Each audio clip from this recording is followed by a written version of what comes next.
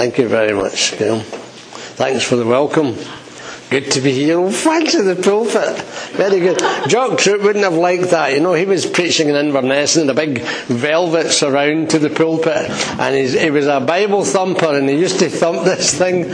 And by the end of the shift, as they say, at the end of his sermon, he looked like a miner just up from the coal pit.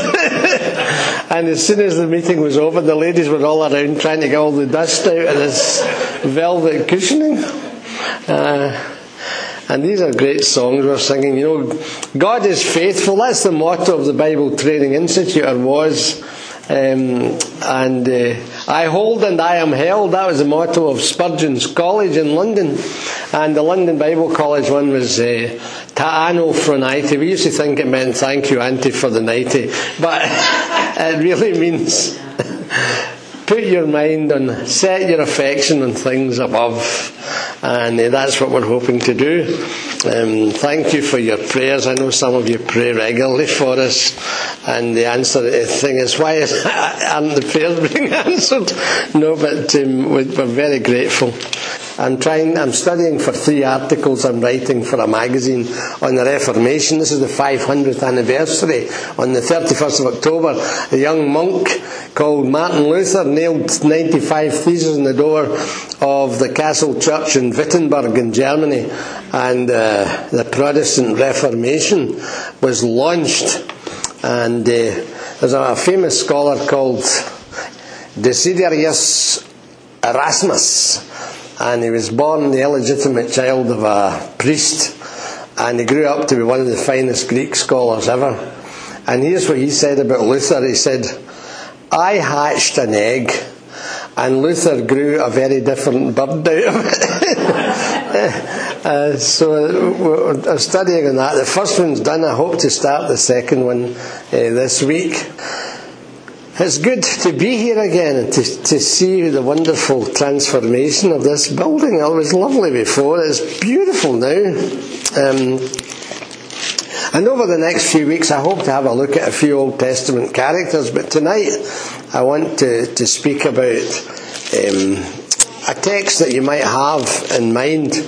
I quite often have a text at the beginning of the year that I take with me through the year. So this is it for us tonight, if that's okay. And then we'll go on to Abraham next week. So if you have your Bible with you, would you care to turn, please, to James chapter 4. James chapter 4. The headline in the New International Version says, Boasting About Tomorrow. It's absolutely bang on apt for us this weekend, and we hope it is for you too. Now listen, you who say, today or tomorrow we will go to this or to that city, spend a year there, carry on business and make money. Why, you do not even know what will happen tomorrow. What is your life? You are a mist that appears for a little while and then vanishes. Instead, you ought to say, if it is the Lord's will, we will live and do this or that. As it is, you boast and brag. All such boasting is evil. Anyone then who knows the good he ought to do and doesn't do it, sins. This is the word of the Lord. Now there are 5 Jameses mentioned in the New Testament. I'll try and pinpoint who this one is. There's James the son of Zebedee, the fisherman. And there's James the son of Alphaeus, who's one of the 12 disciples of the Lord Jesus. And then there's James the father of Judas, not Iscariot. And then there's James the Lesser, or James the Little, mentioned in Mark chapter 15 and verse 40. And then there's this one, I think this is the one who wrote the letter. He's called in Galatians 1:19, James the Lord's brother. That means he was the brother of the Lord Jesus Christ. And you know, Jesus came from a big family. If you look at Mark chapter 6, they say, where did this man get these things? Isn't this the carpenter? Isn't this Mary's son? And the brother of James, Joseph, Judas and Simon? Aren't his sisters here with us? Doesn't say how many sisters the Lord Jesus had, but he had at least 2, and they took offence at him. So James, who wrote this letter, we think, was one of this big family. First up would be best dressed, as with all big families, and he had all these brothers and at least 2 sisters. Martin Luther wasn't keen on James. He was a bit suspicious about the letter. He said it's an epistle of straw, because he didn't like the way James presented faith and works together. But later on, Martin Luther, before he died, he changed his view about that. He changed his view. And it's a wonderful letter. It's full of interesting parts of speech, rhetorical questions, paradoxical statements, imaginary conversations, imperatives, that's commands. There are 60 in the 108 verses in the letter. And it's really, he personifies objects. He quotes famous people from the past like Elijah, and he directly addresses his readers, you. In my New Testament tutor was a man called Donald Guthrie. Dr. Donald Guthrie found at least 25 affinities between the letter of James and the Sermon on the Mount preached by the Lord Jesus Christ in Matthew chapters 5 through to 7. And so we accept that this was James, the Lord's brother, and living at close quarters with the Lord Jesus, he picked up a lot of the teaching and ideas about the Lord Jesus. So here's how I see this passage. I see it with a question as the hinge in the middle. See verse 14. He asks a question. What is your life? That's a good question to ask. What is your life? That's the hinge of the whole business. The Bible's full of questions. Adam, where are you? If a man die, will he live again? What shall a man give in exchange for his soul? The Lord Jesus asked that question. James says here, what is your life? It's a great question. And there are 4 things about our lives. First of all, our lives are powerful. Our lives influence other people. Have you noticed that? How your life influences other people. This man, Andrew Sibbald, whose funeral I took on Friday, he served his national service in the army in Cyprus. And here's how he became a Christian. He became a Christian through the Christian witness of ladies in a cafeteria. Think about that with your ministry next door. He was so impressed by their Christian quality in their speech and in their demeanour and behaviour that he had to become a Christian. And that's what happened to Andrew. He served the Lord so faithfully for so many years. Our lives are powerful. Our lives are passing so quickly. And those of us who are older, will agree. And if you don't know this, you should learn it. That the older you get, the quicker it goes. Time just flashes past. When I see a ball, I know what I used to do with a ball. When I try to do the same, the result is ridiculous. And say, look at that stupid old man there, kicking a ball. Our lives are passing. Our lives are precious. 2 things about our lives. First of all, we've only one life. Will soon be past. We used to say, the old Christians used to say, only what's done for Jesus will last. Precious. Life's so precious. And I don't know you all. I know some of you quite well. But I'll tell you something about yourself. There has never been anybody in the universe, in the history of the world, the same as you. You are unique. You are distinctive. You are special. You are precious. And I'll tell you something else. There will never be anybody else in the history of the world like you. God has given us one life. We have only one life, and God has only one you. And you can be used in a unique way in the hands of God. Our lives are powerful and passing and precious. And some folk think, I can do what I like with my life. The world's full of eye disease. Did you know that? Eye disease. I'm going to do what I'm going to do when I'm going to do it. And God says, no, you've not to live like that. He says, God says, you are not your own. You have been bought with a price. Your life is purchased. The price was the given life and the shed blood of the Lord Jesus Christ on the cross. And it was an awful death he went through. My first job was with Colville's Limited in the steel industry in Lanarkshire. I was sent quite soon after starting work. I was sent to work in the research department. And up near Inchtuthil in Perth, they found a Roman camp.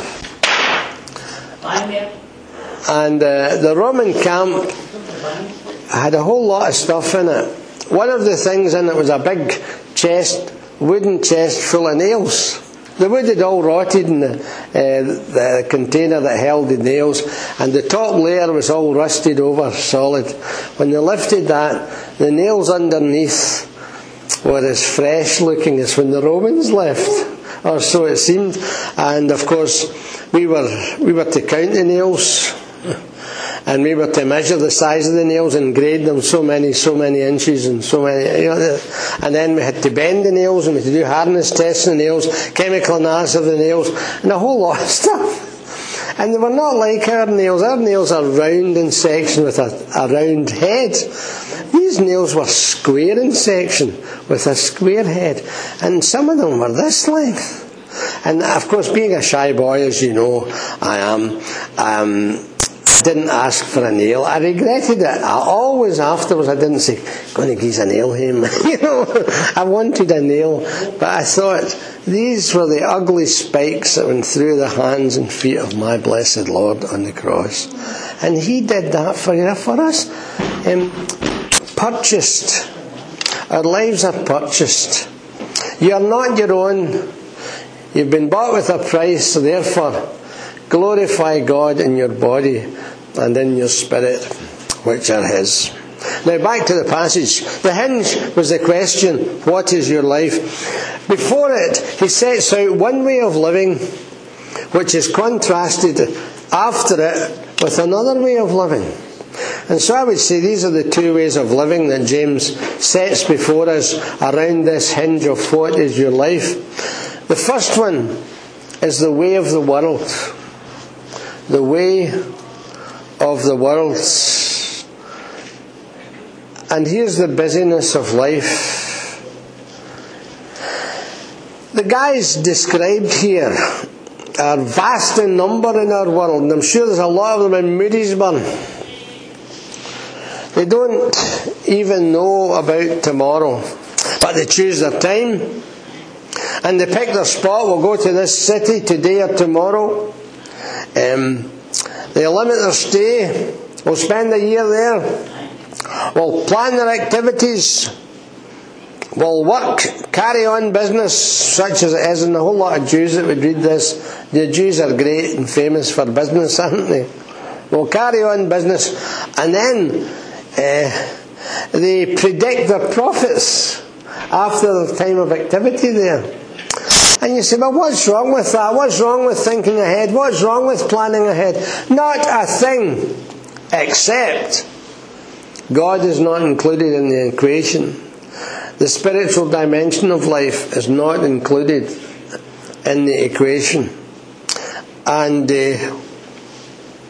that's a severe error. Because this is the way of the world. And you go to, I go to take funerals.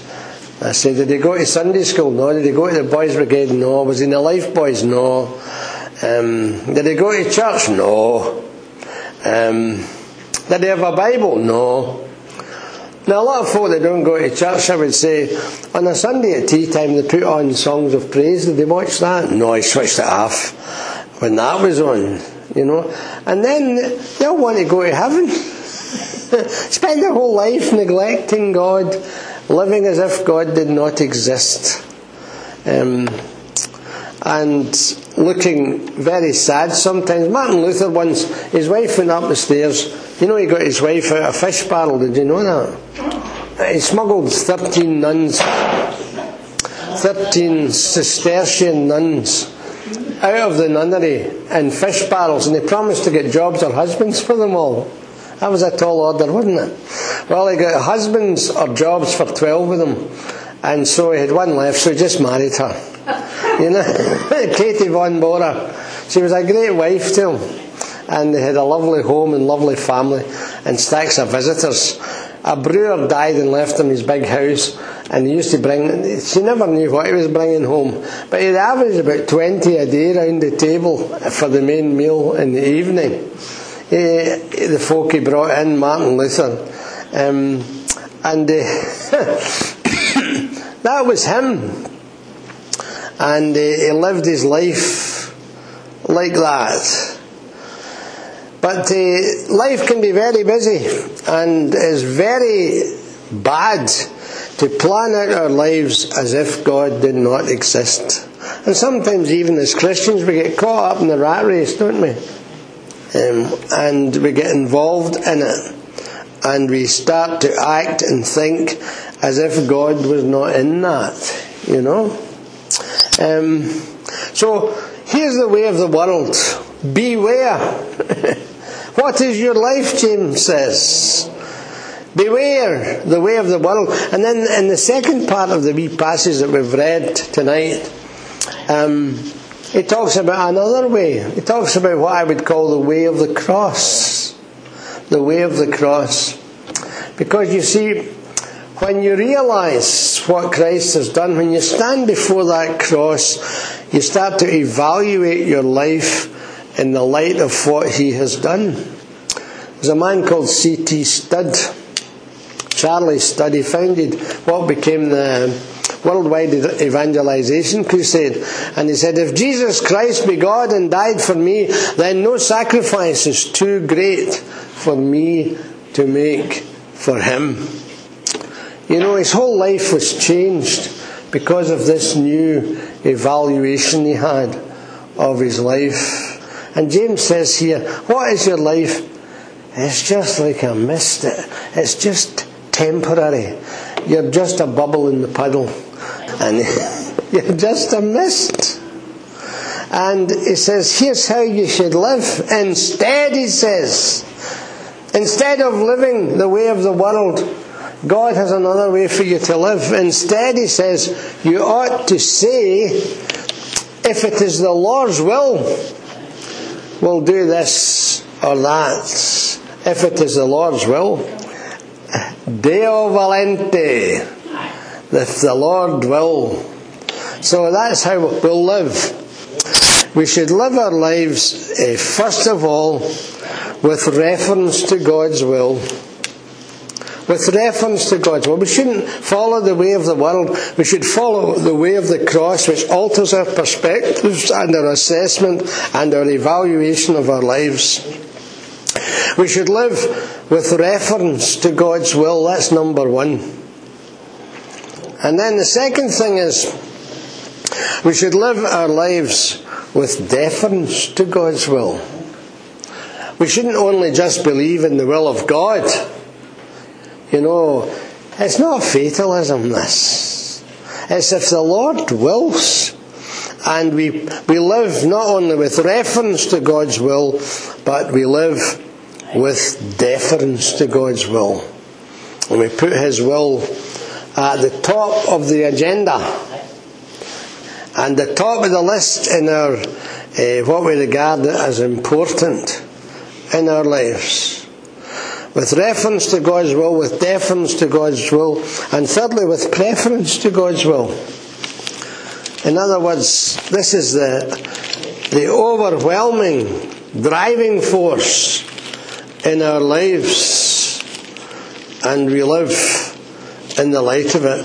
Martin Luther, he was invited by the Roman Catholic hierarchy to go to a big discussion about his teaching and his writings in a place called Worms, W-O-R-M-S, Worms, can you say that? The diet of worms. It didn't mean he ate worms or anything like that. He was invited to go to the diet of worms, and his friends were all scared they would kill him, because that happened quite a lot. It happened to George Wishart in Scotland, in St Andrews, when that awful man, Cardinal Beaton, invited him, so-called, for a discussion, and he went along. It wasn't a discussion at all. By the next morning he'd been tried, convicted and killed. And so Martin Luther's friends, they were very persistent that he shouldn't go to the diet of worms. And his great opponent was a man called Duke George. Sorry, his name was George, but it was called Duke George. And Martin Luther said, if there were as many devils as there are tiles in the roof, and if it rained Duke Georges all the way from here to Worms, I would still go. And he went and he said, here I stand, God helping me. We think he said that. Here I stand. He had all his books laid out, and he said, if you can show me that anything I've written there doesn't agree with the Bible, then, he says, I will recant and I'll get rid of these books. But he says, here I stand, God helping me. And he served the Lord in that way. That's the third way. We have to live our lives with reference to God. We have to live our lives with deference to God. And we have to live our lives with preference to God. Paul says in Romans chapter 12, he says, do not conform any longer to the pattern of this world. J.B. Phillips' translation, don't let this world squeeze you into its mould, but be transformed by the renewing of your mind.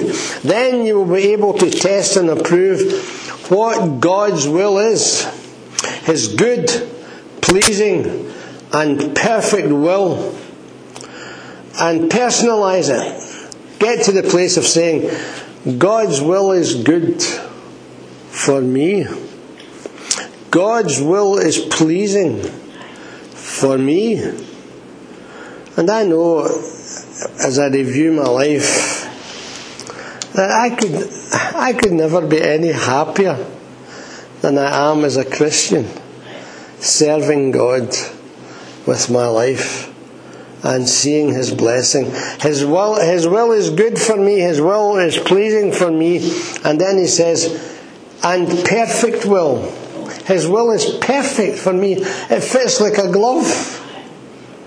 It fits like a glove. You know how somebody say, oh, she's a born teacher, or she's a born nurse, or something like that. She's a born cleaner. You know.